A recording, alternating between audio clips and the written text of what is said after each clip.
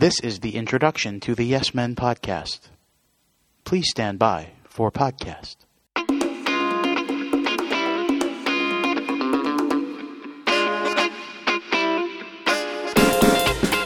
Hello, everyone, and welcome to this edition of the Yes Men podcast. I am Lou DiPietro. To my left is Doug Williams, who you got to see alongside Chris Sheeran yesterday on the Chris Sheeran Show, and now he's here alongside me on the Yes Men podcast. Yep. Maybe you'll start your own podcast and be alongside yourself tomorrow? No, I'm sticking with two for now. It's just two. That's yeah, it. No, that's not all. Going for the trifecta. No, All right. I don't think we can handle another podcast. We're already giving out so much information. I'm only one man. You are only one man, and you're one half of two dynamic duos. It's true. So you have that going for you. That's very true. We are here taping one day after the Yankees home opener, which is why Chris and Doug were doing a special live video Chris Sheeran Show yesterday at the stadium. A successful 4-2 win by the Yankees. Derek Jeter's final home opener, the entire core four on hand. It was a kind of a great moment to watch the two pitchers throw out the first pitch to Posada and Derek Jeter. And then Jeets came through with a double, and one of his at-bats, the Yankees won, and all was right at the stadium before the rains came last night. Yeah, it was a great ceremony before the game. It was good that the Yankees won, at least for Derek, to be able to say not only did I have a good ceremony before the game, but it's most important to get a victory, which I think is true about Derek. He just wants to win.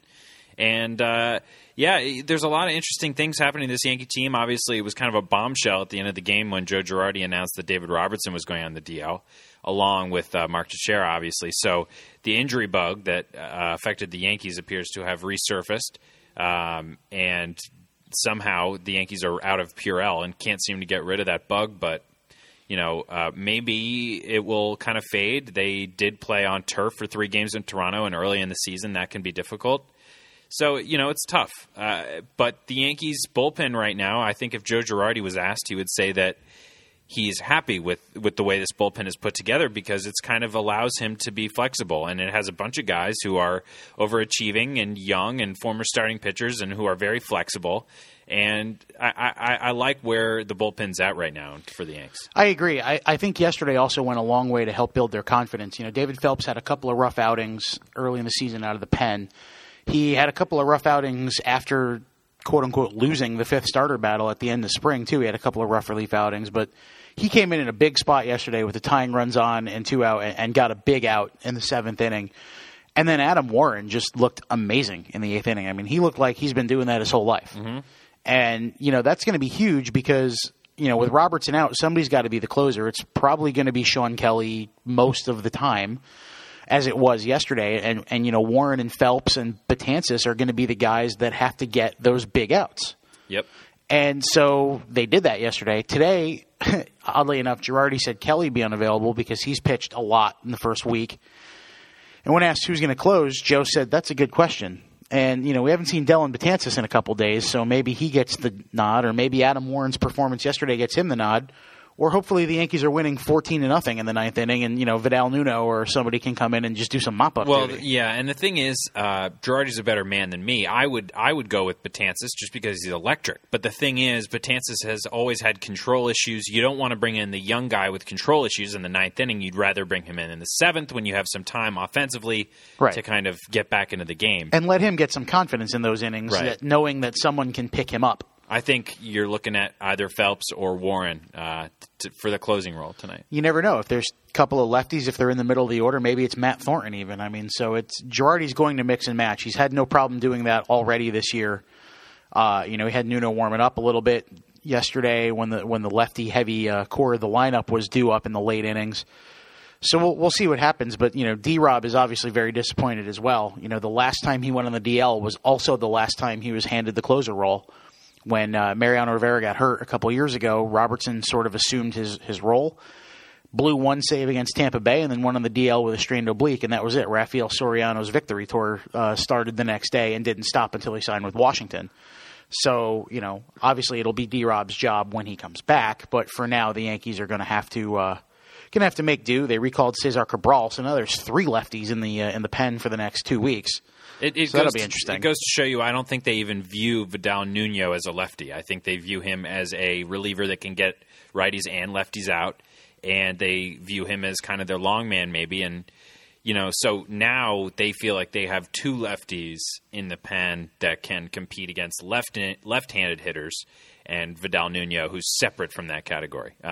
Especially if, like I said, if Matt Thornton needs to close, if they're facing, the Adam Jones portion and Chris Davis portion of the lineup there, if Thornton needs to be the closer, they've got a guy who can come in and get out a tough lefty in the 7th inning, as well as Nuno in the bank. Right. So, Lou, we're doing a little something special today in terms of a topic for us to talk about. We could talk Yankees all day, but we know we have some listeners that aren't Yankee fans and want to hear about other stuff. So we were thinking last week we had some serious technical difficulties. My computer was misbehaving all week, so that's why we couldn't do it last week. We were going to do championship predictions. So it would be Final Four. We have predicted our regular season awards and postseason predictions for baseball, and then we were going to do the NBA and the NHL and who we thought was going to win it all in both of those leagues. Obviously, the Final Four has been made clear to us already. I don't think either of us.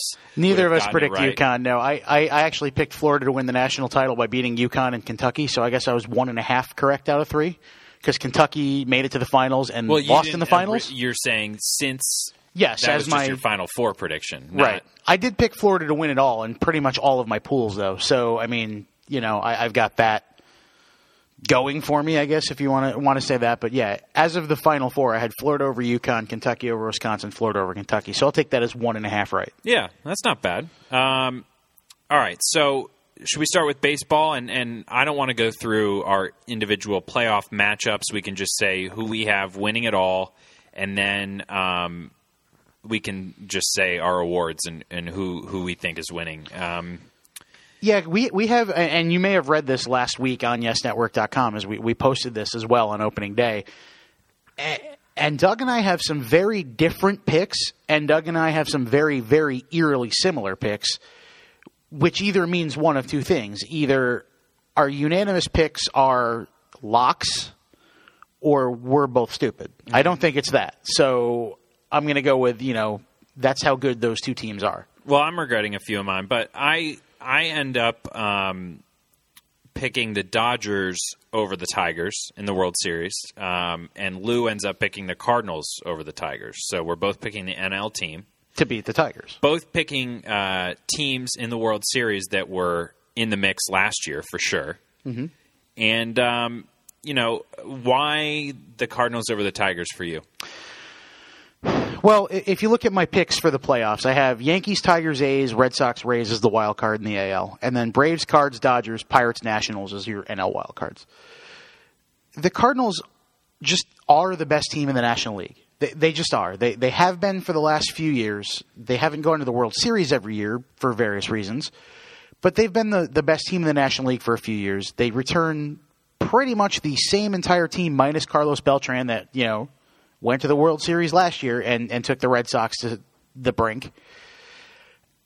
And, it's one of those situations where I'm just going to not bet against the winner.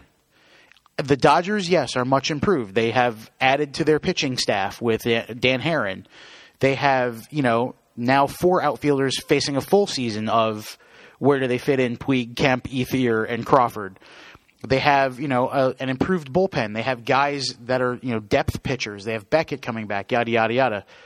So I have them going to the NLCS, but I have them losing to the Cardinals because the Cardinals are just, that good. And now Colton Wong comes up with David Freese gone and Beltran gone.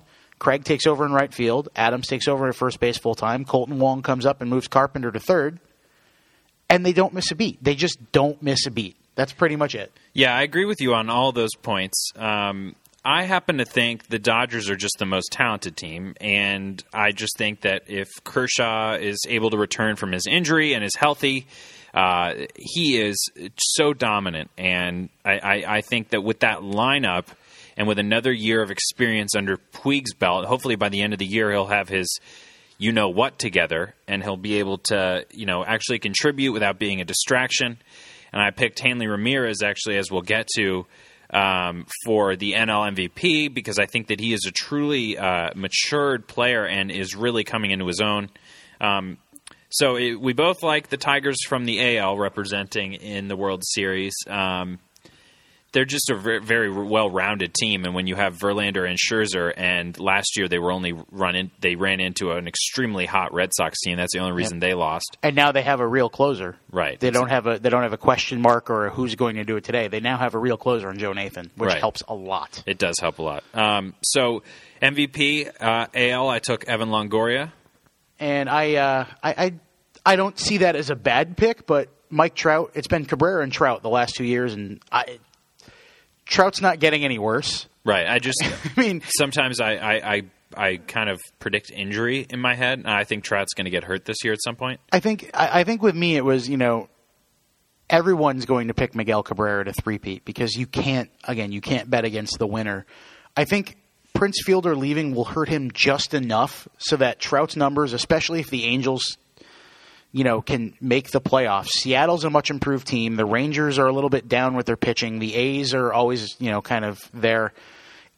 If enough shifts in that West where the Angels can make the playoffs or come close and aren't a disappointment like they were last year, and Cabrera slips just enough, I think Trout can overtake him. I think Trout's probably the favorite to win this year, especially like you said, because Prince Fielder is gone. Right. I think that Trout's one of those guys that plays really hard, and it's hard sometimes to say that he'll get through the whole season healthy again, because he's gotten lucky in the past. He hasn't really had any severe injuries.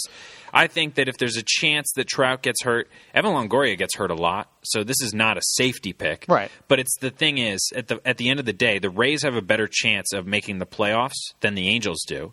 And if Evan Longoria has a terrific season, he is by far the most, quote-unquote, most valuable hitter to any lineup in baseball, because the Rays lineup is so weak around him, whereas Trout is smushed in between Pujols and Josh Hamilton, who both might have big comeback years. Oh, absolutely. If you take the words most valuable player at their core, who is the most valuable player to their team? The Rays win 70 games without Evan Longoria if he's out for an extended period of time or off the team. They win 70 games. He makes that offense tick. He's their best hitter. He's their power hitter, their average hitter. He's a rock defensively at third base. They are a much worse team with him. You kind of look back at how A-Rod won the MVP about a decade ago on a last-place team because he hit 50 home runs in that. And, you take those words and say, well, the Rangers were already the worst team in the American League. How much worse would they have been off without A-Rod? It wasn't a who's the most valuable player of their team scenario. This year I think it's going to be that. If Trout can propel them to the playoffs finally, he wins it. If Longoria, like you said, has a monster season and the Rays sneak in again, it's obvious it's because of him. He's going to win it. Right. If Cabrera hits 330 with 45 home runs and comes within, inches of winning the Triple Crown again, he's going to win it. You could pick 5 or 6 other guys too in that same scenario. I just happen to think, after 2 years as the bridesmaid, Trout's going to, explode now that he's got his contract and he's ready to go. Cy Young, I picked kind of a surprising pick. I picked Justin Verlander. He's a guy that a lot of people think is on the downward slope. I picked him because, he has been so dominant in the past, and I think he pitches with a chip on his shoulder, and now that people are expecting more from Max Scherzer, his teammate, than Justin Verlander, I think he's going to pitch angry all year, and that's dangerous. And you can see early in the year that his velocity is good, and I just think that he has been, for the last decade or so, probably the best pitcher in baseball.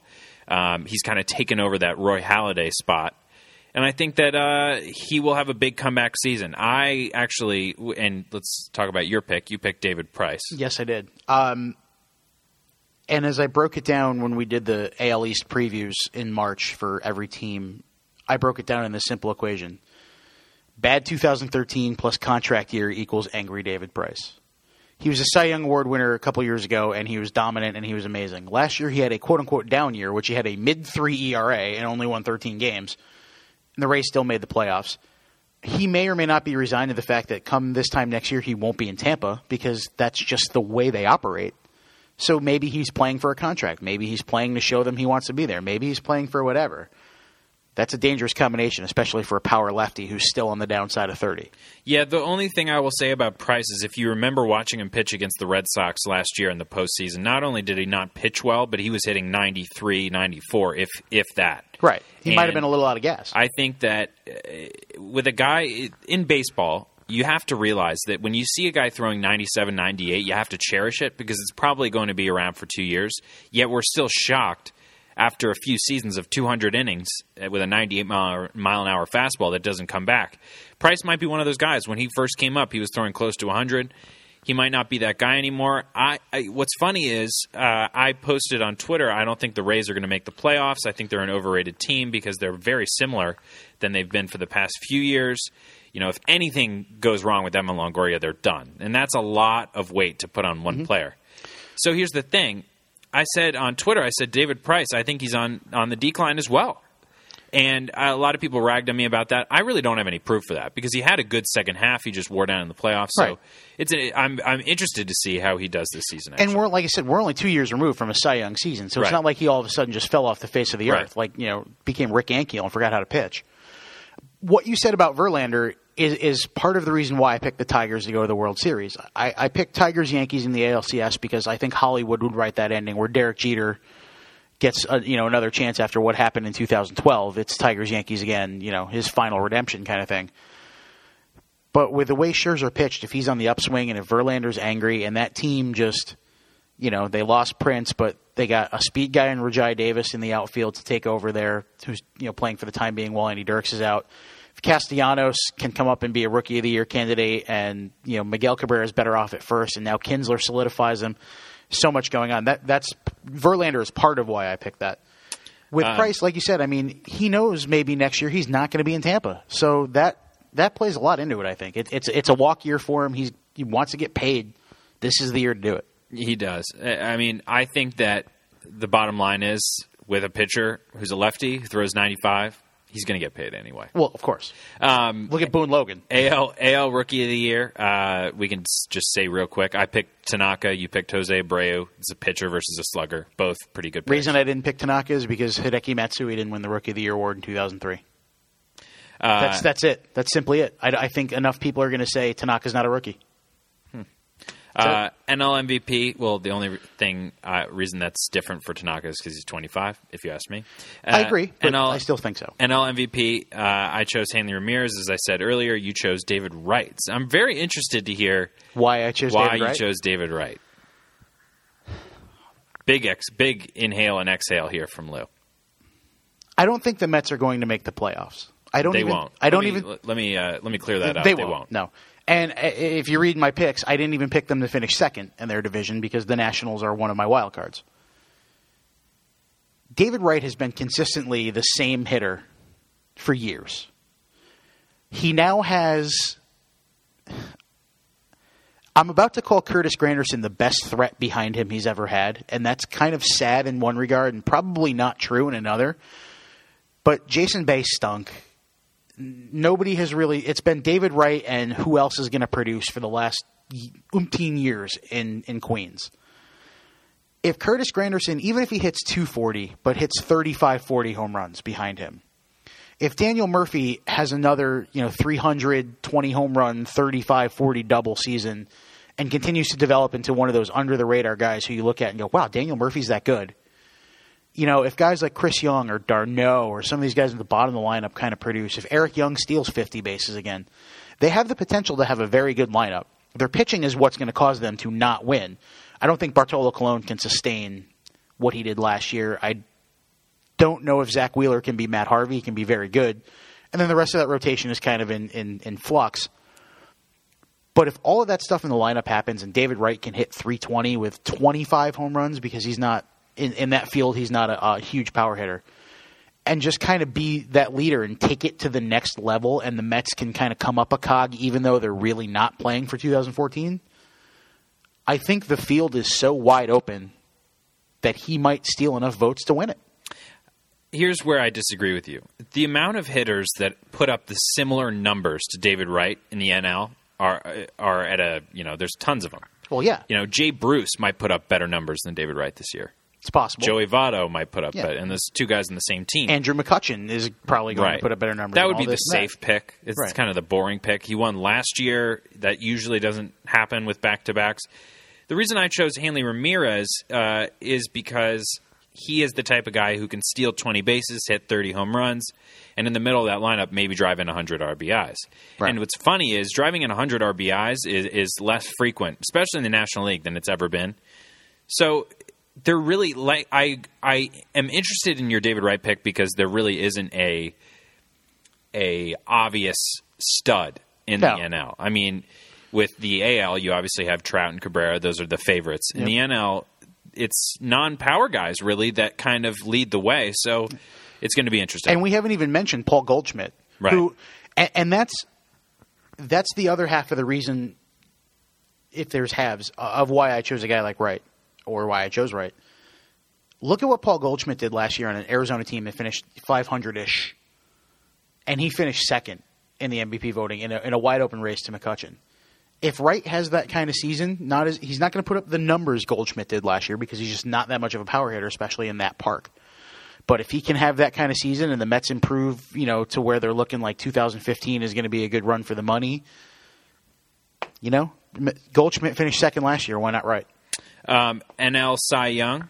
I took Steven Strasburg. You took Adam Wainwright. I think they're pretty self-explanatory, both aces on really good teams. And again, that's a category where you can pick any one of 5 or 6 guys, and that guy could finish 6th, or he could win it, and nobody would bat an eye either way. Yeah, I think Michael Wacha is a sleeper, but he might have an innings limit. So. Jose Fernandez, too. I mean, right. He's going to be up there. And both maybe young guys who may be limited, though. You never know. Right. NL Rookie of the Year, I took Billy Hamilton. You took Colton Wong. Colton Wong's a guy that has a lot. A lot of people talk about him as the next good, really great Cardinal infielder. He's going to be a high average, kind of high energy kind of guy. Not a power hitter, but nope. Billy Hamilton is the fastest player in the big leagues. He just hit a single to right field against the Cardinals yesterday and ran to second base. Yeah, I mean you don't have to be a power hitter to win the Rookie of the Year. Just ask Derek Jeter, who hit 10 home runs in 1996. Obviously, we don't have a power hitter in there, but I think Wong, in that lineup, like I said, the Cardinals are just the best team in baseball all around. In that lineup, he'll be hitting 7th, 8th, maybe 2nd. He might move around. He's a guy that could easily hit 300 with 15 homers and 60, 70 RBIs and put up kind of pretty much the same line Jeter did in 96, steal some bases, play some good defense, and you'll look at him at the end of the year. You won't look at him all year and be like, wow, he's doing amazing. You look at him at the end of the year and be like, damn, he had a really good season. See, I chose Billy Hamilton because I think what's going to stand out is he's going to probably hit 250 with like 5 home runs and 30 RBIs, but then you're going to look in the stolen base column and you're going to see like 65, 70 steals, and that column alone, I think, will win him the Rookie of the Year. You can't steal first base, so that's the only thing that worries me. Right, he's not a great hitter. He's not looking so good the first week, but obviously if we went by the first week or the first game or whatever, I would have totally said your Strasburg pick for Cy Young was stupid because he got lit up in the first few innings at the Mets. Right. But you can't look at, obviously, one performance or 1 week as the norm. All right, switching leagues. NBA. Switching leagues. Oh, by the way, for the women's Final Four, I have Connecticut over Notre Dame, so I was at least right there because I think anybody. Well, you're not right yet. Well, I was right in the finals anyway. Yep. Anybody, I think, could have predicted that. That's pretty good. Teams. Yep. Seriously. NBA. Who you got in the finals and who you got winning? I have your Miami Heat three-peat. Wow. And I have them beating San Antonio in the finals. Wow. Again. Repeat, three-peat. Repeat, three-peat. A lot of good headlines there. Let me start with the West, because anything can happen. The West 8th seed could be the number 3 seed in the East. I'm looking at my notes here for this from last week. You got a lot of notes. As of last week, Phoenix was the 8th seed in the West at 44-30 and had a better record than the 42-32 Toronto Raptors, who were the East number 3 seed. Mm-hmm. So they might as well just play the Western Conference playoffs and have Miami and Indiana play like a best of 30 and just call it a day. Best of 30. San Antonio, Oklahoma. That said, San Antonio, Oklahoma City, and the Clippers are a level above everybody else, I think. There's a lot of good teams in the West, but I think those 3 are a cut above, and they've proved it all year. San Antonio and Oklahoma City have proved it over the last few years. Problem being is the way the seeds work out, Oklahoma City is going to have to face the Clippers in the conference semifinals. That's going to be a dogfight. San Antonio might get a little bit easier of a matchup, and with the way Popovich has rested his players and does things the way he does, they're built for April and May at this point. And I just think that they'll outlast whoever wins that OKC Clippers series. I just think that's the way it's going to go. The East, what more do you want me to say? Miami and Indiana are the best two teams in the East, and it's going to be a ginormous upset if they don't play each other in the conference finals. Yeah, and the Miami pick is safe, too, because it looks like they're going to be the 1 seed, so they'll have home field advantage against Indiana. And I think they have a chip on their shoulder after what's happened all year with the Pacers, and after maybe they underestimated them last year. I don't know, but I think Miami has a chip on their shoulder, and that's going to propel them forward. And then, once they get in the finals against San Antonio, it's the same final as last year. So I think that NBA scripts are almost predictable. Yours makes sense. It's a different script than mine. It's equally interesting. So it's a rematch of last year's finals. I am going with the Thunder and the Pacers in the finals. I think the Pacers are going to end up winning in 7. They're going to beat Miami. On their home court in on Game their 7. home court. Wow. Yeah, because you know what? I think too much is made out of this Game 7 thing. I think usually the Heat are just the better team in that situation, and definitely were the better team last year. It's not just because they're playing in Miami. I mean, it's not like Indiana's legs are shaking when they get onto that home court. They play away from home all the time. It's not impossible to win a Game 7. I know the numbers say differently, but I think Indiana is so deep and so big, I don't know how Miami's going to win a playoff series with Chris Bosh going against the combination of Mahimi, Roy Hibbert, and if he can play, Andrew Bynum. So those trees, I don't know. So I got the Pacers. That adds a different dynamic. I agree. Right. So I got the Pacers winning and getting to the finals. I know the Pacers are not playing well right now. In fact, they're kind of like a dumpster fire. They're 3-7 in their last 10. People are talking about whether Frank Vogel's job is safe. That's ridiculous. And I think they're going to get hot at the right time, though. A lot of times if you struggle in the regular season, especially in the NBA, the most pointless regular season in professional sports, you are inclined to kind of play with the chip on your shoulder in the playoffs, get hot at the right time. So we'll see. And the Thunder, I have winning it all.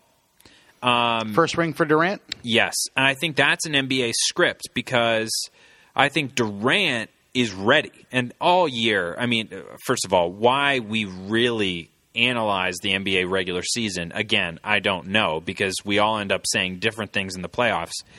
But people have been saying this is Durant's time. This is the time he's going to win the MVP over LeBron. This is the time that he's going to try and win a ring. I just think that this is the year that Parker and Duncan are yet another year older. And I'm a big Spurs guy. I'm rooting for them. I want them to win.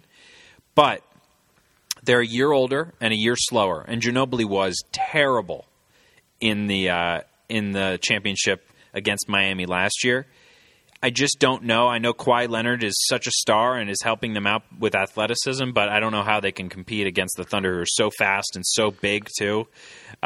See, I go a little bit of the opposite with you on that thought. Is that the Spurs have been such a dynasty for the last 2 decades that Duncan and Parker and Ginobili may be another year older and another year slower, but they're also another year closer to this is it for us.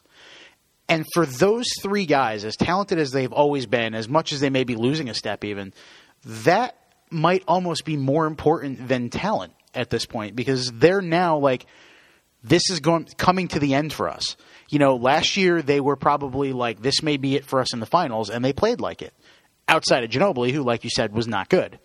Fast forward another year, and here they are again.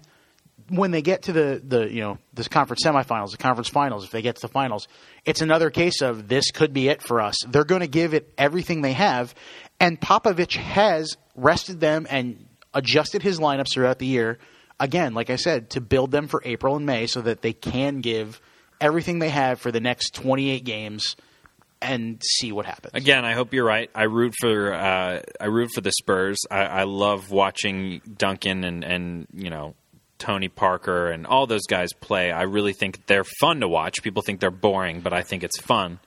So, I just don't know who guards Durant on that team. On the Spurs? Yeah. Kawhi Leonard. Right. Kawhi Leonard does not have the size to guard him for a 7-game series with Durant playing at the height that he's playing right now. Durant scoring 40 points a game, the Thunder will win it all. And the other thing that's made the Thunder so much more dangerous this year is just when Westbrook was out, the way Reggie Jackson played. Oh, yeah. I mean, that adds a whole new element to things. Yep. And people were talking about him getting traded, but nope, he's just still on the team and still a very good player. I honestly think, one of us is going to be right in the East, and if neither one of us is right in the West, it's because the Clippers pulled a double upset, so to speak. Don't see it. But again, like I said, it's those 5 teams are the best teams in the league, and the Nets. We hope this year they get out of the first round, obviously, because I think they will. The further they go, the more coverage we give them, and the better our lives are. They need to get the 3 seed, though, because if they're the 6, they're going to have to go on the road all the time. They're still going to end up probably playing Indiana either way, which is a bad matchup for them. The Heat is not, oddly enough. But I just if they don't get the 3 or say the 4, I don't see them going very far. All right, switching it up. I know I would say I'm a slightly bigger hockey fan than you, but I asked if you wanted to do some Stanley Cup predictions. Yeah, it's not even that you're a bigger hockey fan than me, because you are, I will admit that. But this year I've been so caught up in baseball and football early in the year and then the playoffs, and then the Nets have been on a resurgence, that hockey has kind of been shunted to the back burner for me all year. It just has, outside of the Stadium Series. So, I mean, it's these predictions are coming from me looking at numbers and crunching things and seeing a few games. All right, so who you got? I have the Bruins versus Anaheim in the finals. Anaheim. Wow. Okay. Yeah. I think anybody who looks at the standings or anybody who's watched hockey can kind of see that the Bruins have been the best team in hockey all year. And they're coming off a Stanley Cup Finals where they had the match won, and then you saw what happened. They're just like the Cardinals. They are that team right now that's just they're the best team in hockey, whether or not they make it, win it, do whatever every year. They're just the overall best team right now. I have Anaheim in the West because Anaheim's biggest bugaboo as to why they're behind the Blues and why they're not number 1 is they stink in the shootout. There's no shootouts in the playoffs. So if you have one weakness and it's nullified in the playoffs, what do you have? No weaknesses. Yeah, I think... And hot goaltending. They have hot goaltending. I think we're similar. I predicted the Bruins, although I can see the Lightning getting hot in the playoffs. Ben Bishop is a massive goaltender in Tampa Bay, and he's just very... He can stand on his head in certain games, and they're unbeatable at that time. Steven Stamkos and Ryan Callahan have formed a nice combo on the top line. They're their offensive firepower is it's a force to be reckoned with. If they have to play Montreal, though, that's going to be with the way the playoff division thing is set up now. If they have to play Montreal, I think that's going to be again a situation like the Clippers and the Thunder, where it's going to be such a dogfight that it may take too much out of them to be able to challenge the Bruins. I don't see this happening. I predicted the Bruins. Right. I think the Bruins have Tuukka Rask. He's their most important player. I think Zdeno Chara is getting slower and older. And he is, he's great in some ways. His shot is still as great as it's ever been. But defensively, they are a troubled team.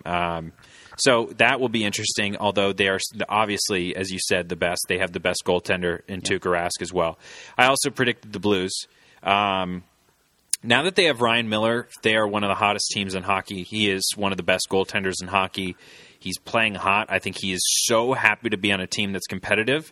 And as opposed to the dumpster fire that is Buffalo. Right. And I think that St. Louis is one of those teams that hasn't been there. And now that they have a team that can easily compete, I think that they have to be looked at as the favorite right now. They're the number 1 seed. This will be the kind of year, if you ask me, the 2 best teams in hockey face off against each other.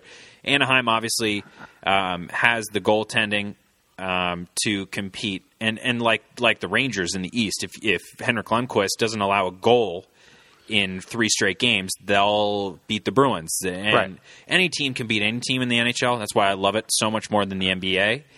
But I just think Blues, Bruins, killer bees, and I think the Bruins will lose to the Blues in 7. And we're looking at like Rangers Flyers in the first round still, right? I mean, so that's even if they lose, that's going to be worth it for Rangers fans to watch that for 5, It's 6, a good 7 draw games. for the Rangers. The Flyers aren't an overly talented team. They have a lot of